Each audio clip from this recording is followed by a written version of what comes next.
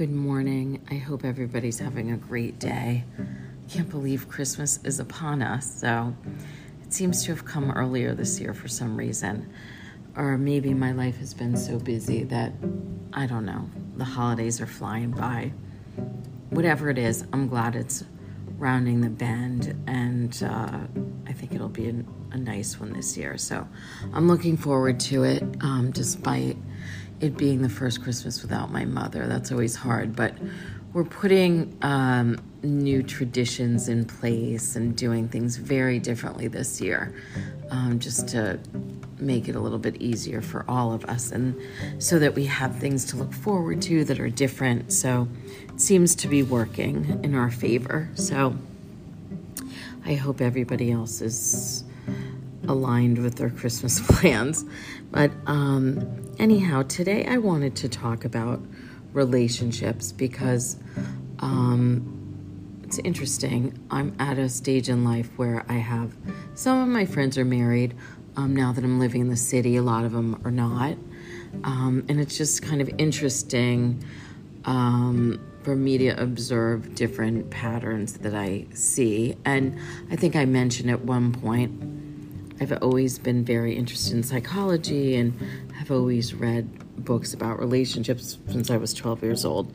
So I feel very well-versed and well-read and educated in this department. And I wanted to discuss a little bit how old emotional hurts from the past can affect your healthy relationships in the present. And,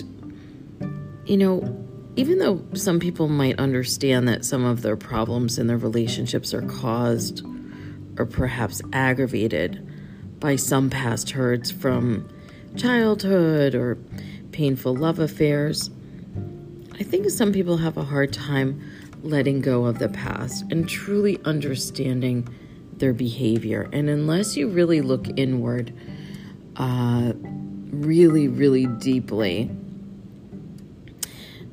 you won't really understand why you act the way that you do if you're having difficult in your relationships. And, I think one of the most important questions any of us can ask ourselves is, how can I identify, and not just identify, but how do I heal any unhealthy emotional patterns that were formed in my past so they don't sabotage my adult relationships in the present? And, everybody jokes about having emotional baggage and all of that, but it's real. And it's not, I wouldn't say it's bad. Wouldn't even call it baggage. It's just a cumulative of your experiences in life. And most people, I think, which is sad, is that they won't admit that their past experiences are emotionally handicapping them in their present lives. And therefore, they never have the opportunity to be free of them. And, when I say free, I mean true emotional freedom, which can be defined, I think, as the freedom to live as you want to live and love as much as you want to love, and the freedom of your past experiences, meaning you've acknowledged what they are and you can actually be present because you've acknowledged all the hurt and difficulty you've experienced, whether in your childhood or past relationships.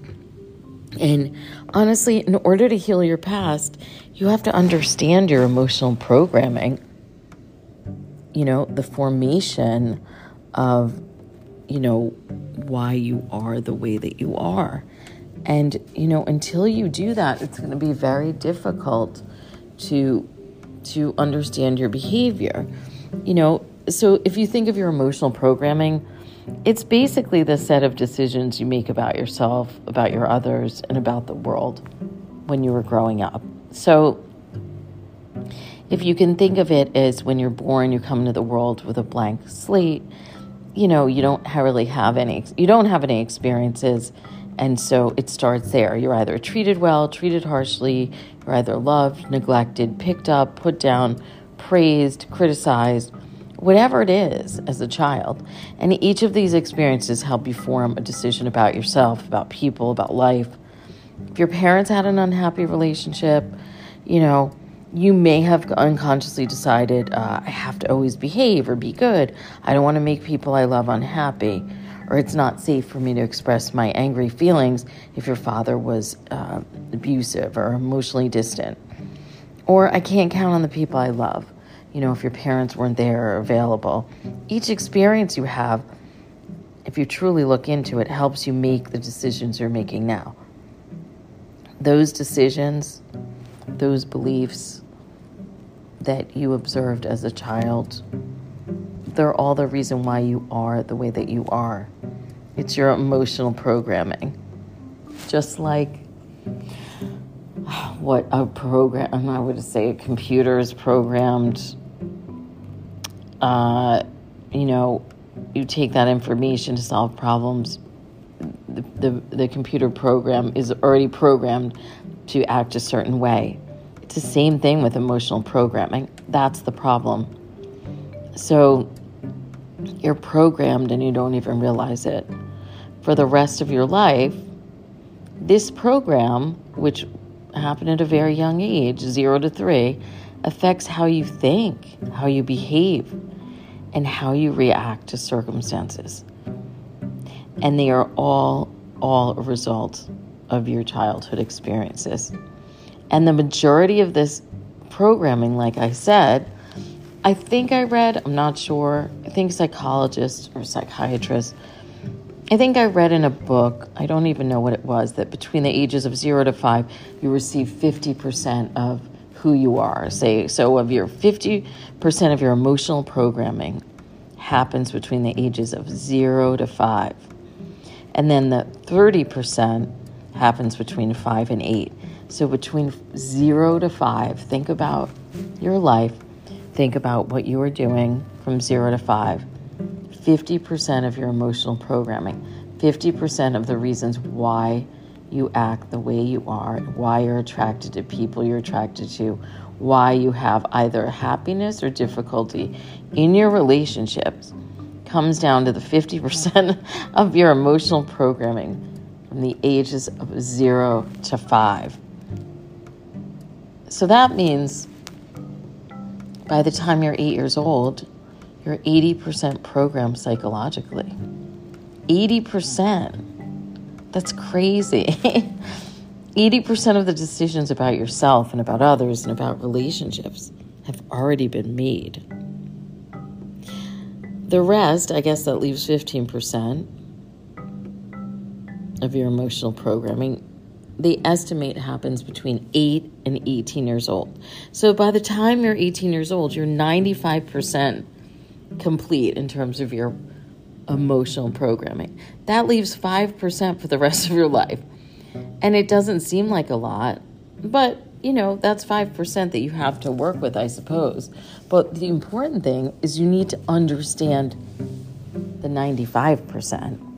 Because if you don't understand the 95%, your behavior, your relationships, and all that is wrong are going to be a mystery to you. And you need to be aware of what motivates you in your relationships. 5% of your mind that is conscious, that says, I want to be a loving wife to my husband. But maybe 95% of your mind is unconsciously programmed to avoid deep connection, deep intimacy. And you keep a wall around yourself. So imagine that. Your conscious is saying, I really want a relationship. I want to get close to somebody. And the other part is like, I don't want to get hurt. I don't want to deal with this. It's really interesting when you look inward and do that activity. It really takes not that much work. Well, I take that back. It takes a lot of work because you have to be honest with yourself. You have to really be honest about what happened in your relationships at a very young age and with your parents.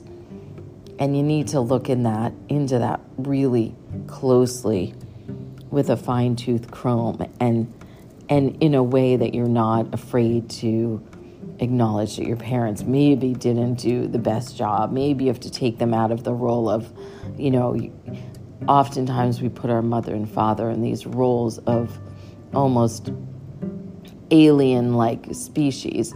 They don't have sex lives. They don't have relationships. We can't bear to think of them as mortals, as flawed human beings.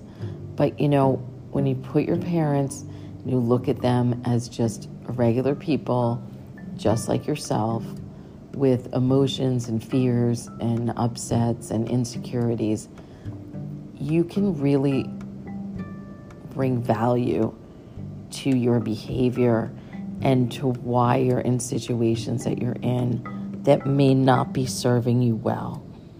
You need to identify and feel and express those emotions that might be trapped deep down inside. This might take a psychiatrist or a psychologist to work with you. If it's that complex, get professional help.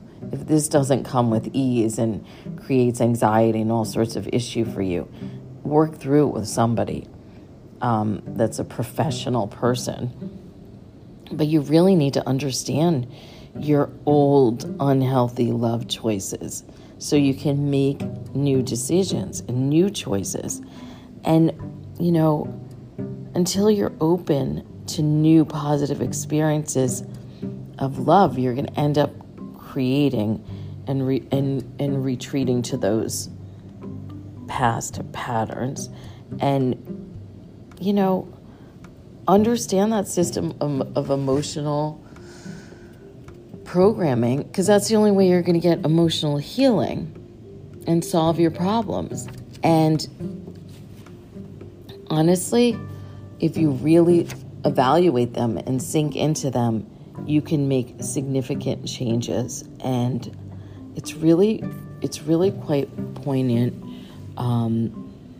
if you can do this exercise, because it'll really define what your experiences, what they were, and why you're the way that you are. And if you want to change the way that you are and you want to change the results you're getting, if you're not having the relationships that you desire in your adult life, it all stems back to your childhood.